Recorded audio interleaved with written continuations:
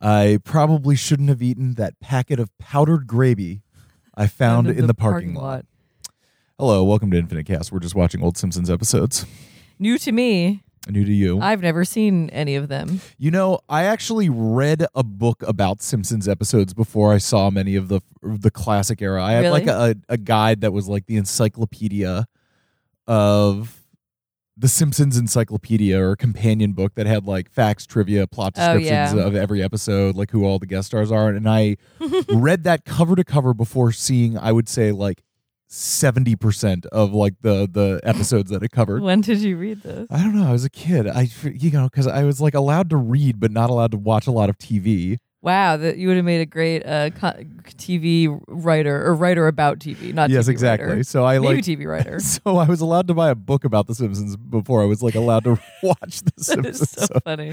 Very stupid. Oh, no. Very stupid. But you know, It's almost like, it feels like watching TV. it feels very postmodern in a way. You know. It does. Yeah.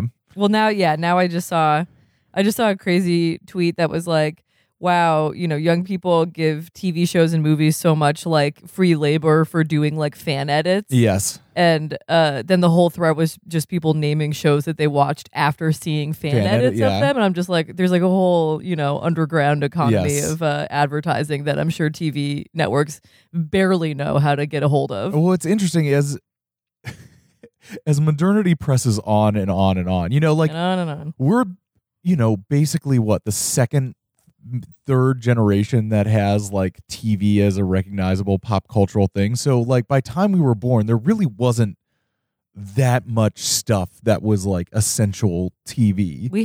I had 40 channels when I was a kid. Yeah. And then we eventually got some nicer cable, but so like when we have kids, what is their relationship going to be to like, I don't know, Buffy the Vampire Slayer? I have no idea. Is that going to recede into the dimness of past as being just like, oh, that's a thing that happened? Or because like when I was in, college and immediately after, that was considered like part of the canon of great TV. Right, totally. And now I haven't heard somebody mention Buffy in years. Everything is so like fractured. a decade. Yeah. I don't know. We'll find out. TV. That fascinating. What if you just watched it forever? Entertainment. Speaking of, should we just get into this book? Yeah, let's get into the book. All right, we're back with Don. Yes. Oh, really? Okay. Yeah. He's not going anywhere. Gately's memories of Cheers's Nom now are clearer and vivider than any memory of the Wraith dream or the whirling Wraith who said death was just everything outside you getting really slow. The implication that there might at any given time in any room be whole swarms of Wraiths flitting around the hospital on errands that couldn't affect anybody living, all way too fast to see and dropping by to watch Gately's chest rise and fall at the rate of the sun. None of this has sunk in enough to give him the howlers, nor in the wake of Joelle's visit and the fantasies of romance and rescue and the consequent shame. There's now a sandy sound of gritty, sleetish stuff, wind-driven against the room's window, the hiss of the heater, sounds of gunfire and brass bands from cartridge viewers on in other rooms. The room's other beds still empty and tightly made. The intercom gives that triple ding every few minutes. He wonders if they just do it to bug people. The fact that he couldn't even finish Ethan From in 10th grade English and hasn't gotten clue 1 about where ghost words like sinistral or Liebestad mean or come from, much less metaphoric, is just starting to percolate up to awareness when there's a cold hand on his good shoulder and he opens his eyes. Not to mention ghost words, which is a real and esoteric word. He's been floating just under sleep's lid again. Joelle Van D is gone. The hand is the nurse that had changed the catheter bag. She looks hassled and unserene, and one cheekbone sticks out farther than the other, and her little slot of a mouth's got little vertical wrinkles all around it from being held tight all the time, not unlike the basically late Mrs. G's tight little mouth. I don't like the phrase tight little mouth. Yeah, no, me neither. Especially not talking about your mom. The visitor said you'd requested this because of the tube. It's a little stenographic notebook and Bic. Are you left-handed? The nurse means sinistral. She's penguin-shaped and smells of cheap soap. The notebook is stenographic because its pages turn over at the top instead of to the side. Gately shakes his head gingerly and opens his left hand for the stuff. It makes him feel good all over again that Joelle had understood what he'd meant. She hadn't just come to tell her troubles to somebody that couldn't make human judgment noises. Shaking his head slowly lets him see past the nurse's white hip. Ferocis Francis is sitting in the chair that the Wraith and Ewell and Calvin Thrust had all sat in, his skinny legs uncrossed, gnarled and crew-cutted and clear-eyed behind his glasses, and totally relaxed, holding his portable O2 tank, his chest rising and falling at about the rate of phone rings, watching the nurse waddle tensely out. It's sweet that all the people came and see him, but it's also, I also imagine, though I don't think it's made explicit, that it's kind of like, what else are you gonna do? Yeah, right. when you're in a house like this, it's like, well, it's almost like you'd be grateful, like, oh, great, another place to go and something to do. Yeah, right. Exactly. Gately can see a clean white tee under the open buttons of Ferocis Francis's flannel shirt. Coughing is FF's way of saying hello. Still sucking air, I see, Ferocis Francis said when the fits passed, making sure the little blue tubes are still taped under his nose. Gately struggles with one hand to flip the notebook open and write, "Yo," in block caps. Except there's nothing to really hold the notebook up against and write. He has to sort of balance it flat on one thigh so he can't see what he's writing. And writing with his left hand makes him feel like a stroke victim must feel. And what he holds up at his sponsor looks more like, here, you can take a look.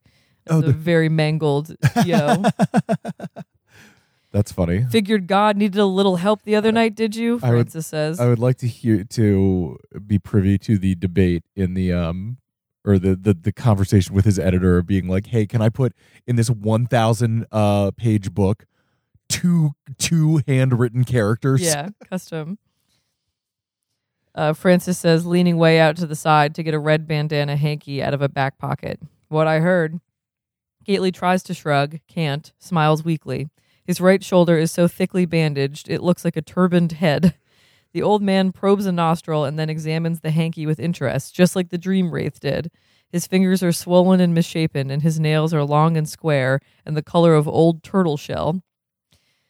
Poor sick bastard going around cutting up people's pets, cut up the wrong people's pets. This is the way I heard it. Gately wants to tell Ferocis Francis how he's discovered how no 1 second of even unnarcotized post-trauma infection pain is unendurable, that he can abide if he must. He wants to share his experience with his crocodile sponsor. And plus, now that somebody he trusts himself to need is here, Gately wants to weep about the pain and tell how bad the pain of it is, how he doesn't think he can stand it one more second. You saw yourself as in charge, thought you'd step in, protect your fellow man from his consequences. Which poor, sick, green Enid House fuck was it?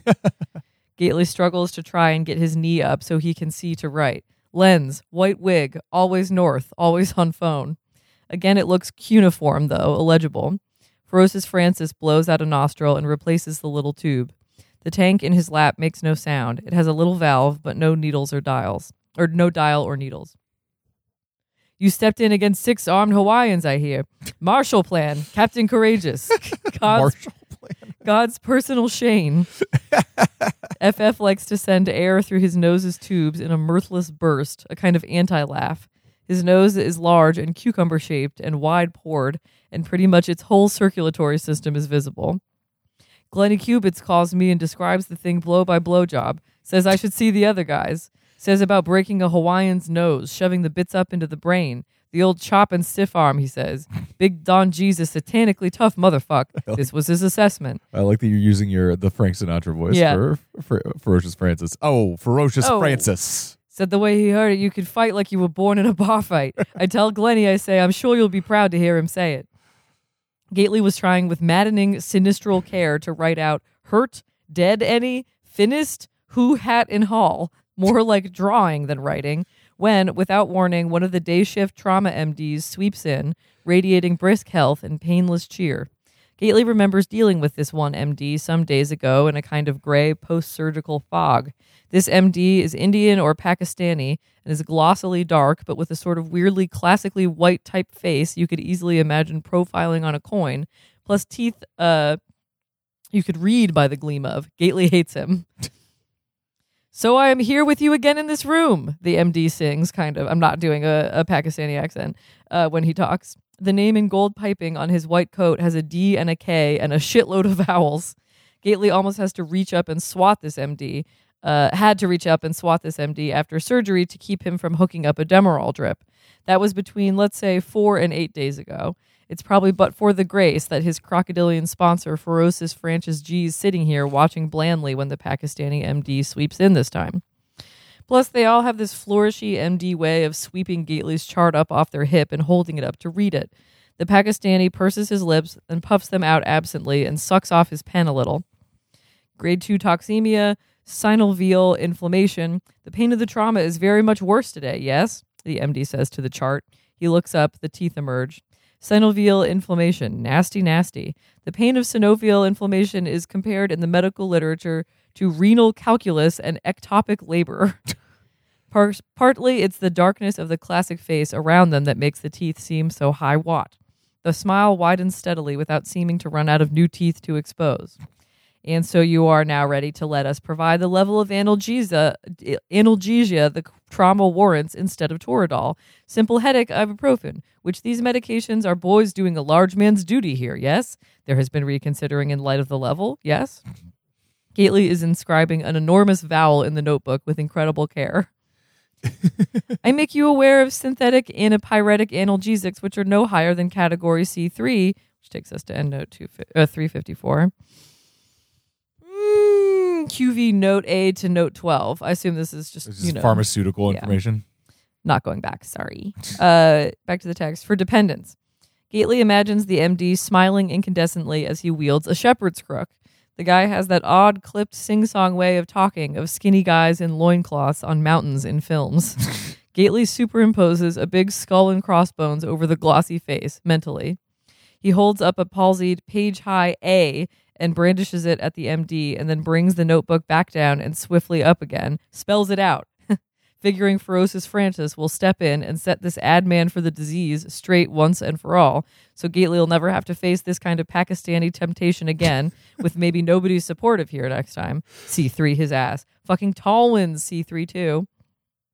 Oromorph SR, for an instance. Very safe, very much relief. Fast relief. This is just morphine sulfate with a fancy corporate name, Gately knows. This raghead doesn't know who he's dealing with or what he's. He was being a bit racist before. Now he's being very racist.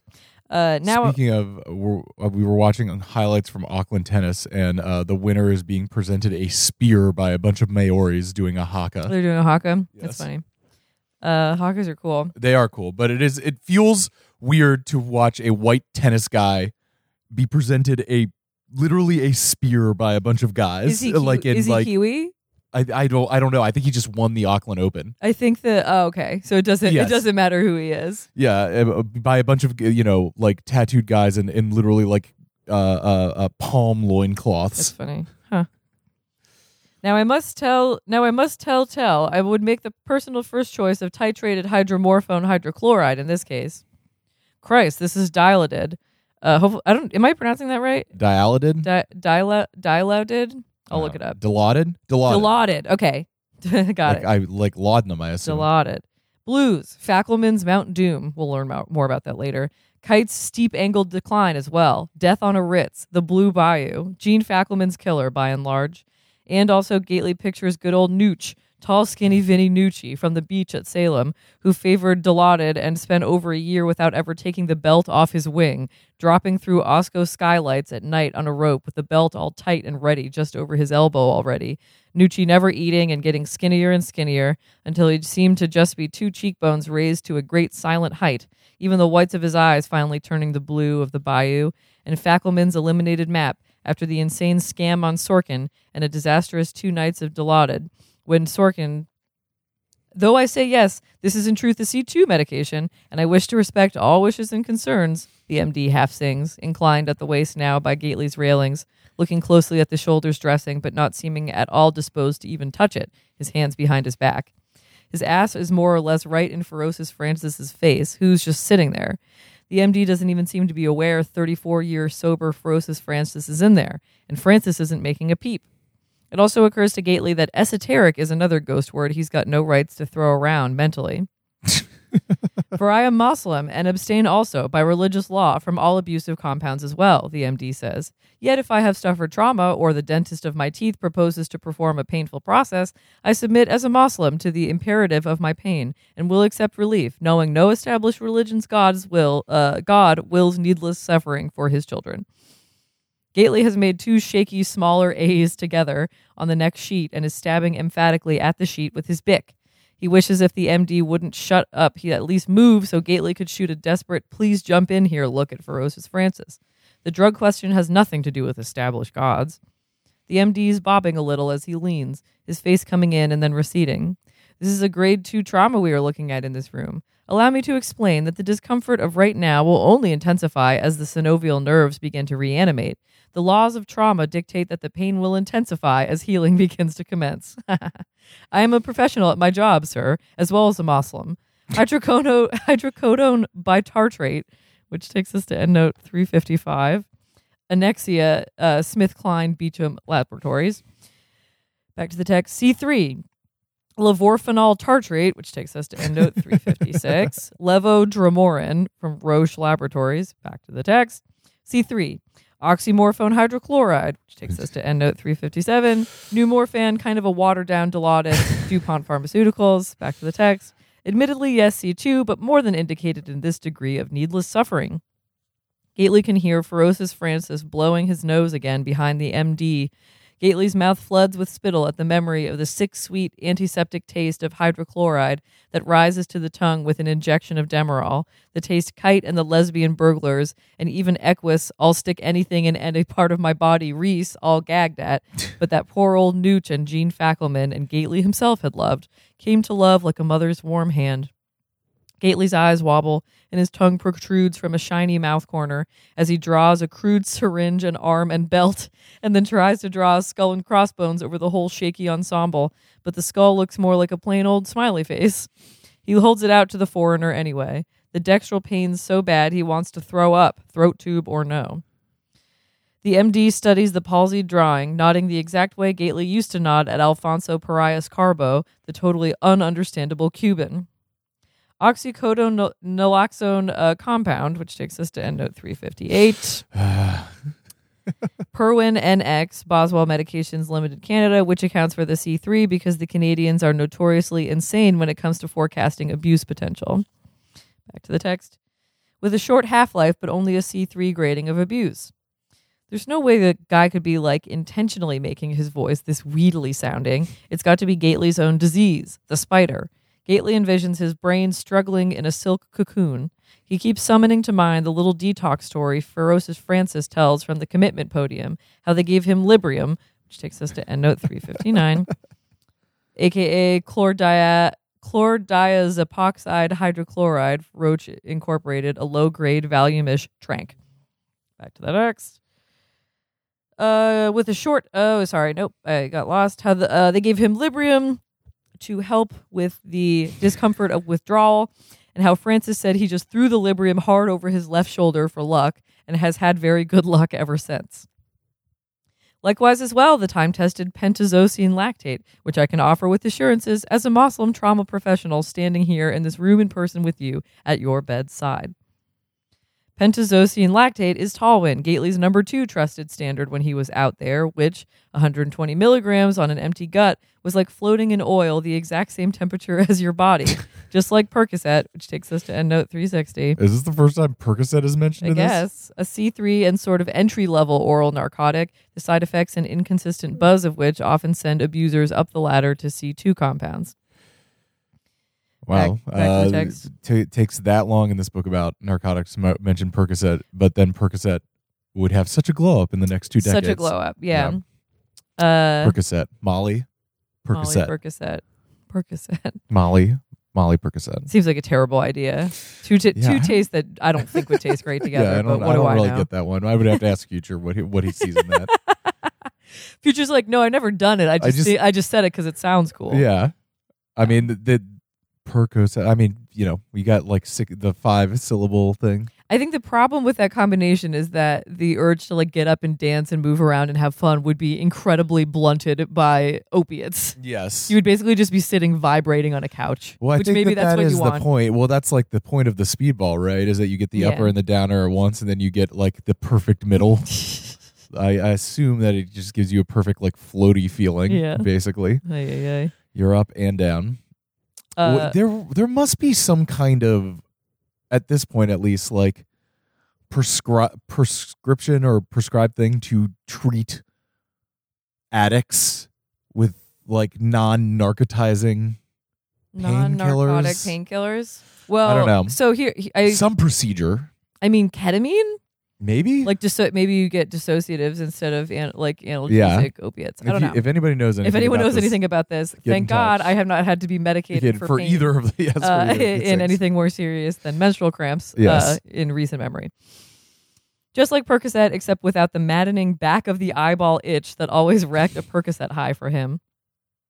Surrender your courageous fear of dependence and let us do our profession, young sir, the Pakistani sums up, standing right up next to the bed, the left side, his professional lab coat hiding FF, hands behind his back, the dull glint of the metal corner of Gately's chart just visible between his legs, immaculate of posture, smiling cheerily down, the whites of his eyes as ungodly white as his teeth. The memory of Tolwyn makes parts of his body Gately didn't know could drool. He knows what's coming next, Gately does.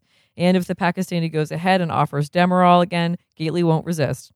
And who the fuck will be able to blame him, after all? Why should he have to resist? He'd received a bona fide grade whatever dextral synovial trauma, shot with a professionally modified 44 item.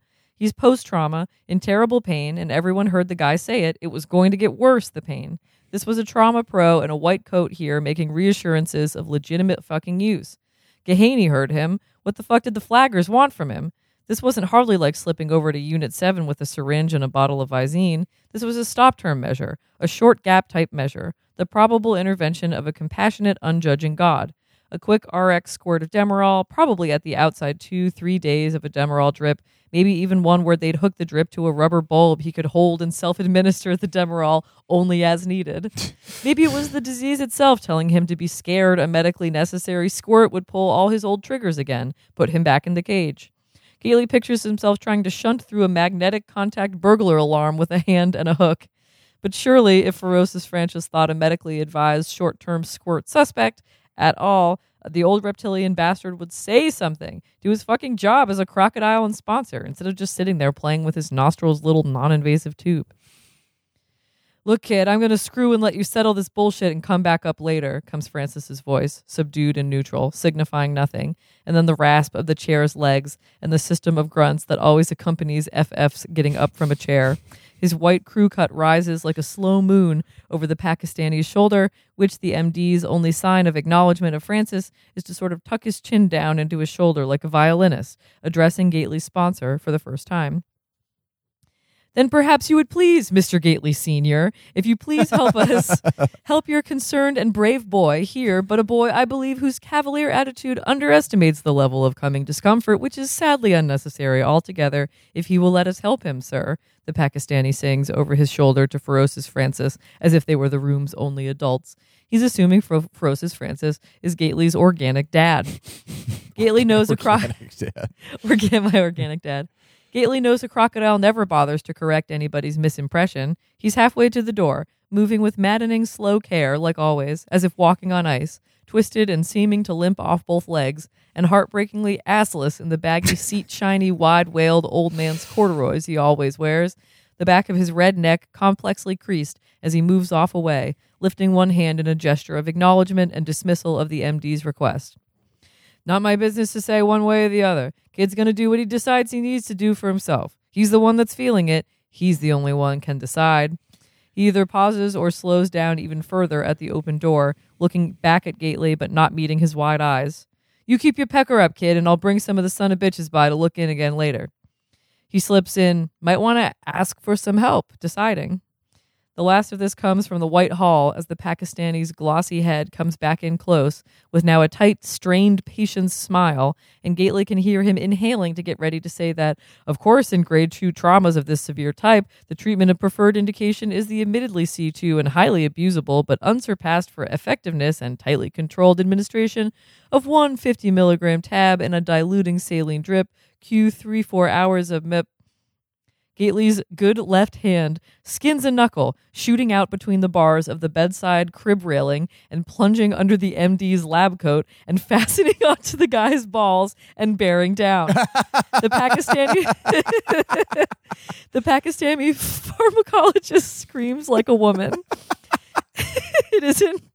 It isn't rage or the will to harm so much as just no other ideas for keeping the bastard from offering something Gately knows that he's powerless at this moment to refuse. The sudden exertion sends a blue-green sheet of pain over Gately that makes his eyes roll up as he bears down on the balls, but not enough to crush. The Pakistani curtsies deeply and bends forward, crumpling around Gately's hand, showing all 112 teeth as he screams higher and higher until he hits a jagged high note like a big opera lady in a Viking helmet, so shattering it makes the crib railings and window glass shiver and woke Don Gately up with a start. His left arm through the railing and twisted with the force of his attempt to sit up, so the pain now made him hit almost the same high note as the Dream's foreign MD. Oh man, that's really funny. The sky outside the window was gorgeous, dilaudid colored. I am, we've talked about this before, but I am just imagining that very much in anime colors, just all the motion lines and the quick cuts of things, and then the still with the exaggerated guy just screaming in an operatic high note as like I can very see it. So it was a dream. Oh, it was a dream? The room was full of serious AM light, no sleet on the window. The ceiling throbbed a little but did not breathe. The one visitor chair was back over by the wall. He looked down. Either the stenographer's notebook and pen that had got knocked off his bed, or the dream had made up that part too. The next bed was still empty and made up tight. It came to him all of a sudden why they called them hospital corners. But the railing Joel Van D had folded down to sit on the bunk, and the fucking Erdedy kid's sweats was still folded down, and the other railing was still up. So there was some evidence of the one part that she'd really been there, showing him the pictures. Gately brought his skinned hand gingerly back inside the railing and felt to make sure there really was a big invasive tube going into his mouth, and there was. He could roll his eyes way up and see his heart monitor going silently nuts. Sweat was coming off every part of him, and for the first time in the trauma wing, he felt like he needed to take a shit. And he had no idea what arrangements there were for taking a shit, but suspected they weren't going to be appetizing at all. Second. He tried to abide. No single second was passed enduring. The intercom was giving triple dings. There really were sounds of other rooms' TPs and of a meal cart being rolled down the hall, and the metally smell of food for the edible patients. He couldn't see anything like a hat shadow in the hall, but it could have been all the sunlight. The dream's vividness had either been fever or disease, but either way, it had fucking seriously rattled his cage. He heard the sing-song voice promising about increasing discomfort. His shoulder beat like a big heart, and the pain was sickeninger than ever. No single second was past standing. Memories of good old Demerol rose up, clamoring to be entertained. The thing in Boston AA is they try to teach you to accept occasional cravings, the sudden thoughts of the substance. They tell you that sudden substance cravings will rise unbidden in a true addict's mind like bubbles in a toddler's bath. It's a lifelong disease. You can't keep the thoughts from popping in there. The thing they try to teach you is just to let them go, the thoughts. Let them come as they will, but do not entertain them. No need to invite a substance thought or memory in, offer it a tonic in your favorite chair and chat with it about old times. The thing about Demerol wasn't just the womb-warm buzz of a serious narcotic. It was more like the aesthetic of the buzz. Gately'd always found Demerol with a slight tall wind kicker such a smooth and orderly buzz, a somehow deliciously symmetrical buzz. The mind floats easy in the exact center of a brain that floats cushioned in a warm skull that itself sits perfectly centered on a cushion of soft air some necklace distance above the shoulders, and inside all is a somnolent hum. Chest rises and falls on its own, far away. The easy squeak of your head's blood is like bed springs in the friendly distance. The sun itself seems to be smiling, and when you nod off, you sleep like a man of wax and awaken in the same last position you remember falling asleep in. And pain of all sorts becomes a theory, a news item in the distant colder climes way below the warm air you hum on, and what you feel is mostly gratitude at your abstract distance from anything that doesn't sit inside concentric circles and love what's happening. I think we've got, how much time we got? Let's see, we are at 29 minutes, which is, we usually stop around 30. Is there a lot more in this? What page did I start on? There's a little bit more. Yeah, so tell me, have we done 10 pages? I don't think we've done 10 pages. Beep, beep, beep, beep. 83. Let's do 2 more pages. I'd like to get to an even 10. Yeah. Gately takes advantage of the fact that he's already facing ceiling word to seriously ask for help with the obsession. He thinks hard about anything else at all. Heading out with old Gary Carty in the pre-dawn reek of low tide off Beverly to bring up lobster traps, the MP and the flies. His mother sleeping slack-mouthed on a chintz divan. Cleaning the very grossest corner of the Shattuck shelter, the billow of the veiled girl's veil. The traps' little cages of cross-hatched bars, the lobster's eyes stalks always poking through the squares so the eyes looked out at open sea. Or the bumper stickers on the MP's old Ford. See ya! And don't tailgate me or I'll flick a burger on your windshield. And MIA, forgotten, which forgotten is circled with a strike through to it. Okay, yes. And I haven't had sex in so long I forget who gets tied up. The fish asking about what's water. There we go. The sharp-nosed, round-cheeked, this is water. This is water. The sharp-nosed, round-cheeked, dead-eyed nurse with a weird Germanish accent that would sell Gately little sampler bottles of Sanofi Winthrop Demerol syrup, 80 milligrams a bottle, vilely banana-flavored, then would lie back slack and dead-eyed while Gately X'd her, barely breathing, in an airless Ipswich apartment whose weird brown window shades filled the place with light the color of weak tea. Named Edga or Eggett, she eventually started telling Gately she couldn't come close to coming unless he burned her with a cigarette, which marked the first time Gately seriously tried to quit smoking. Now a black outside linebacker of a St. Eve's nurse rumbles in and checks his drips and writes on his chart and points the artillery of her tits down at him to ask how he's doing and calls him baby, which nobody minds from enormous black nurses. Gately points at his lower abdomen in the area of his colon and tries to make a broad, explosive gesture with just one arm, slightly less mortified than if it had been a human-sized white nurse, at least. Gately happened onto Demerol at age 23 when intraocular itching finally forced him to abandon Percocets and explore new vistas. Demerol was more expensive milligram for milligram than most synthetic narcs, but it was also easier to get, being the treatment of medical choice for mind-bending post-operative pain. Gately can't for the life of him remember who or just where in Salem he was first introduced to what the boys on the North Shore called Pebbles and Bam Bams, 50 and 100 milligram Demerol tablets, respectively very tiny and tiny, chalky white scored discs with D/35 on one side and Sanofi Winthrop Co.'s very soon beloved trademark, a kind of W on the other, that rakish W just puncturing the square envelope of itchy-eyed North Shore life. And just remembering even the D35 feels like entertaining the obsession. He knows it was not long after Nooch's funeral because he'd been alone and crewless at whatever moment whoever handed him 2 50 milligram tablets, way too tiny for his big fingered hands, in lieu of whatever else it was he'd wanted, laughing when Gately said, "What the fuck?" and "They look like buffering for ants or some shit," saying, "Trust me." What is this, a drug for ants? It's got to be at least 3 times that size. I love the idea of handing Gately a pill that's so small it like disappears in his hand and him going, "What the fuck is this?" It must have been his 23rd summer out there because he remembers being shirtless and driving down 93 when he ran out of everything else and had pulled off into the JFK library lot to take them. So small and tasteless he had to check his open mouth in the rear view to make sure he'd gotten them down. And he remembers not wearing a shirt because he'd gotten to study his big, bare, hairless chest for a long time. And from that somnolent PM in the JFK lot on, he'd been a faithful attendant at the goddess Demerol's temple right to the very finish. Gately remembers crewing for good bits of both the Percocet and Demerol eras with 2 other North Shore narcotics addicts who Gately'd grown up with and had broke digits for Whitey Sorkin, the migrainous bookie, with the other. They weren't burglars, either of them, these guys, Fackelman and Kite. Fackelman had a background in creative type checks, plus access creative type checks. Plus, yeah, I'm in creative checking. I'm not a robber. I'm a creative banker. I'm a banker, art director. Yes.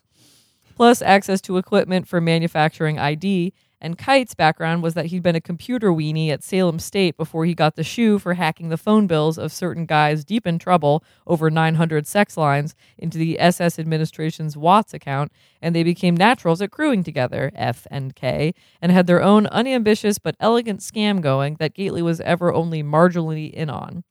What Fackelman and Kite'd do, They'd rig up an identity and credit record sufficient to rent them a luxury furnished apartment. Then they'd rent a lot of upscale type appliances from like Rent-A-Center or Rent to Own down in Boston. Then they'd sell the luxury appliances and furnishings off to one of a couple dependable fences.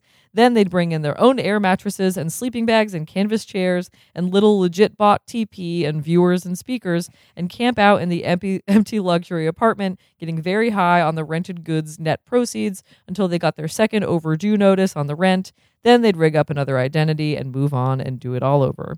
Gately took his turn being the one to bathe and shave and answer a luxury apartment rental ad in borrowed yuppie wear and meet the property management people and sweep them off their band fees with his ID and credit rating and forge some name on the lease.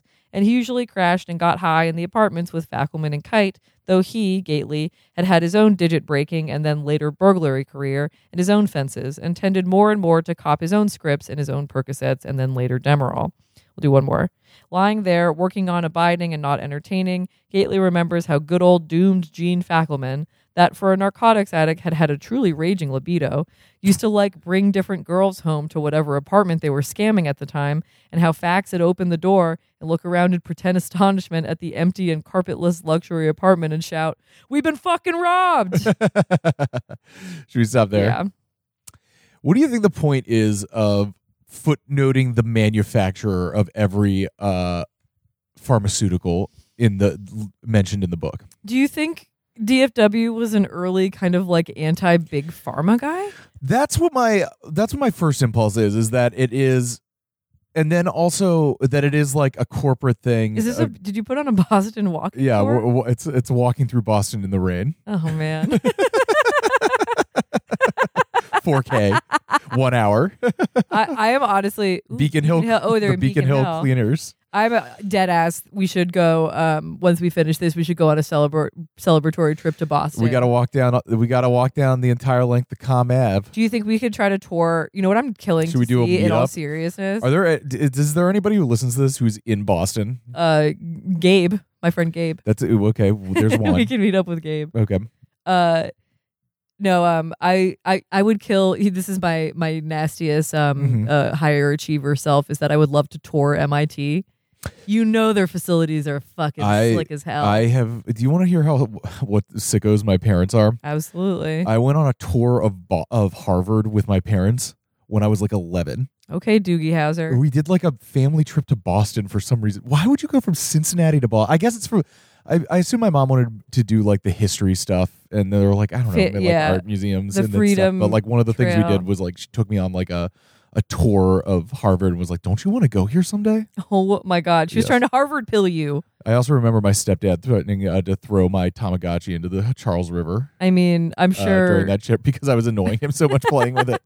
I don't think I realized Tamagotchi has sound. I thought it was silent. Well, I think he was just annoyed that I was like fussing over it. You know those are back and that the kids have them again. It makes sense. There should be a Tamagotchi app. Yeah, I think it's original format. Like, they're not smart in any way. You want like the physical thing. Yeah. So my thing, I'm assuming that the pharmaceutical thing. I assume it's a very Gen X 90s.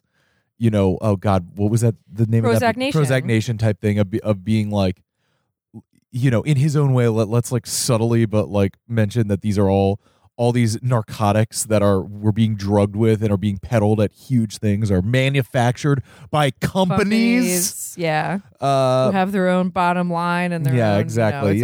It's almost like they take the pill that makes you ill. There is no other pill to take. So take the one that makes you ill. I am the Nina, the Sorry. That's my favorite Rage song. You're right. You're right in pinning it to Prozac Nation because I feel like the history of pills in particular in America, it used to be, you know, you get your uppers and your downers, your reds and your blues, your Dexies and your Zoomers and your Doomers. Yeah.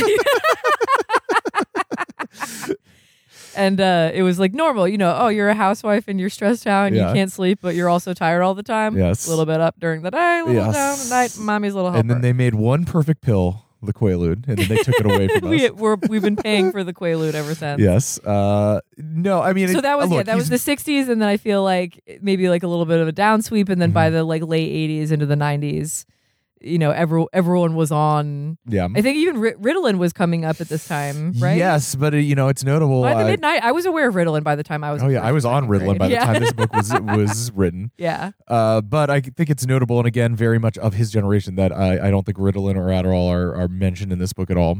Yeah. That would be I thought he maybe did mention later. Ritalin. Really? But not Adderall was I don't think was later. even developed That's until the mid-90s. Look, Adderall is very 9/11.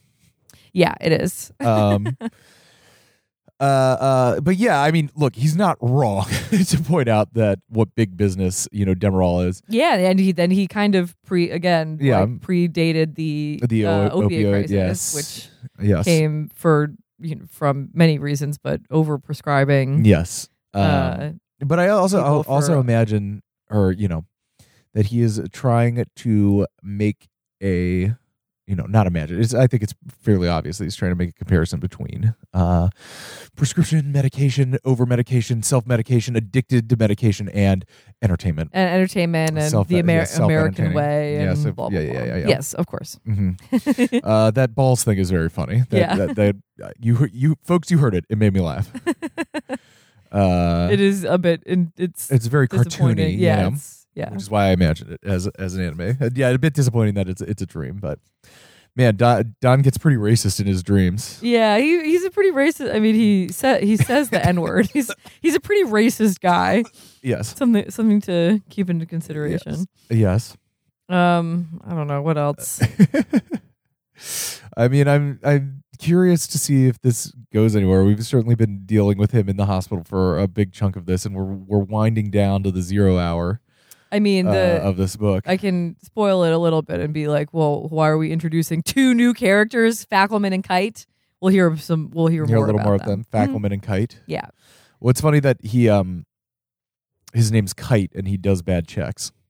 Wait, what? Why is that funny? Because to kite a check is I'm not familiar with that. Bad checks. But, Didn't know. I don't know if it's super relevant, but I'll give a brief recommendation. There's a TrueAnon episode from a few weeks ago. I'm not just recommending it because it's my same name. About a guy named Max Wade, who is a somewhat like minorly legendary San Francisco Bay Area like teenage scammer. That's pretty funny, and just like the idea of like passing bad checks and doing making fake IDs and just being like a low level robber reminded me of it. It's worth a listen. TrueAnon, Max Wade. Look, I'll give you the big hook. He steals Guy Fieri's car. Okay. And that's basically the hook of the episode. But there's a lot more going on. It's an interesting. It's a fun listen if you're into tales of low level criminals and Don talking about his robbery buddies made me think of it. Yeah. Max Wade. Maximum Wade. Maximum Wade. I gotta say, yeah, doing a fake identity to get yourself a nice apartment that you then fill with shit that you sell, so you can just like do drugs on an air mattress. Yes, like I get it. It's nice. I guess it's more just it'd be nice to like live in a home and not worry about like whether your identity and credit score had anything to do with it.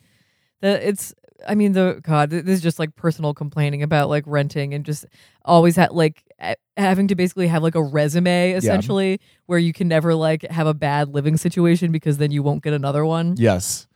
The absolute indignity of not having housing is an actual right, regardless of how much money you have. It's such a fucking hassle. It's ridiculous. Although there is the other element that comes through in this book and in a lot of stories from people that you hear, that the element of being a hardcore addict, of just how much fucking work it is. So much work at all times. Yeah. In weird, bizarre hassle ways, like doing these rent-a-center scams. Yeah. Well, yeah, I guess here's another, tie-in is that New York just got its first legal weed dispensary, New York City. Even though you can buy, I don't think it's ever been a better time. It's probably weird Delta 8 lab grown bullshit, but you can buy weed in so many places in New York right now. Yeah. And just thinking about the hassle, like even thinking about Ken Erdetti at the beginning, waiting for the man who said he would come. Yes. And now Ken would be able to go to MedMen. Store. Yeah. Massachusetts got legal weed before we did. Yes. is that going to create like is part of the game of addiction the lack of the game of like having to like buy it is part of the the feedback loop is like needing to like get your money together and purchase it, and the ritualistic like aspect of that to obtain it, to find the money to have it. Yeah, it's just it's such a hassle. Yeah, I don't know. Pharmaceuticals, man.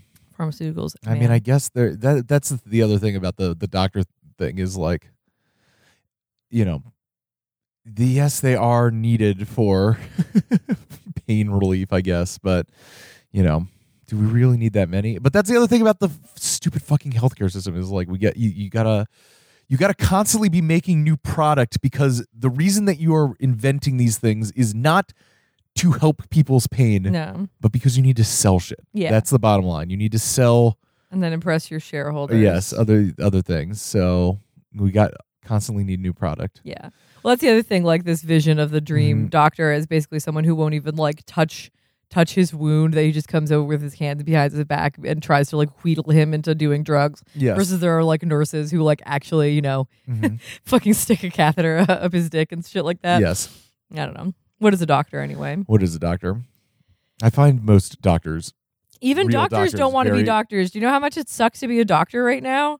The system that brought the last generation of doctors in the world has basically collapsed, where there's no mentorship. There's no like it's no longer like a body of knowledge of like how to practice that you pass from like an experienced cohort to the next level. It is everyone just scrambling. Yeah. Have I told the story about my cardiologist on this pod? No.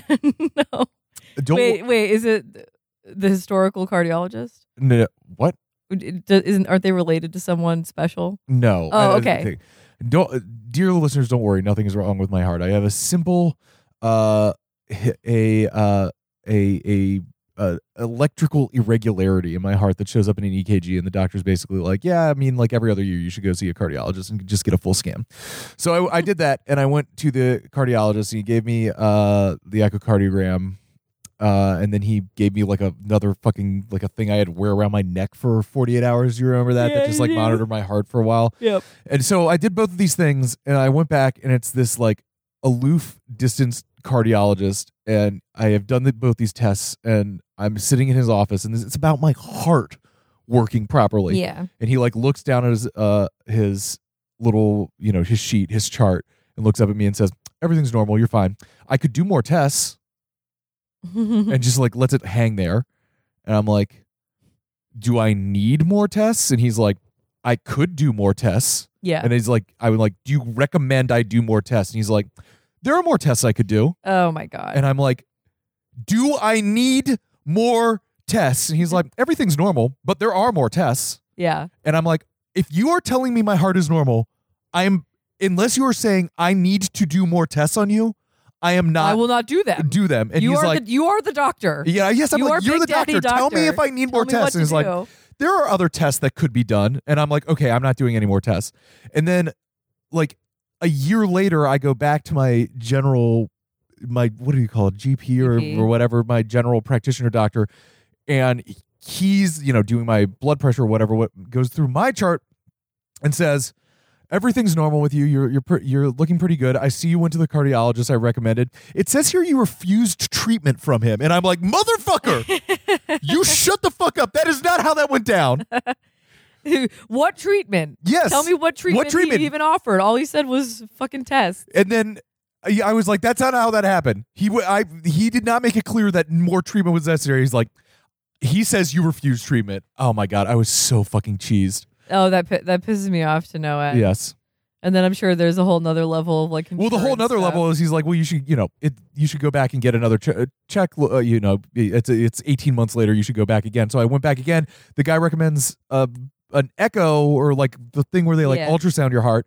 I'm like, okay, he recommended it. I'm going to do it. My fucking insurance says that it's medically unnecessary. So I ended up having to pay for that out of pocket, which was like $800. And it came back totally fucking normal. Fine. So my heart is fine, but Jesus Christ, dealing with this medical system is going to give me a fucking heart attack. Yeah. Yeah.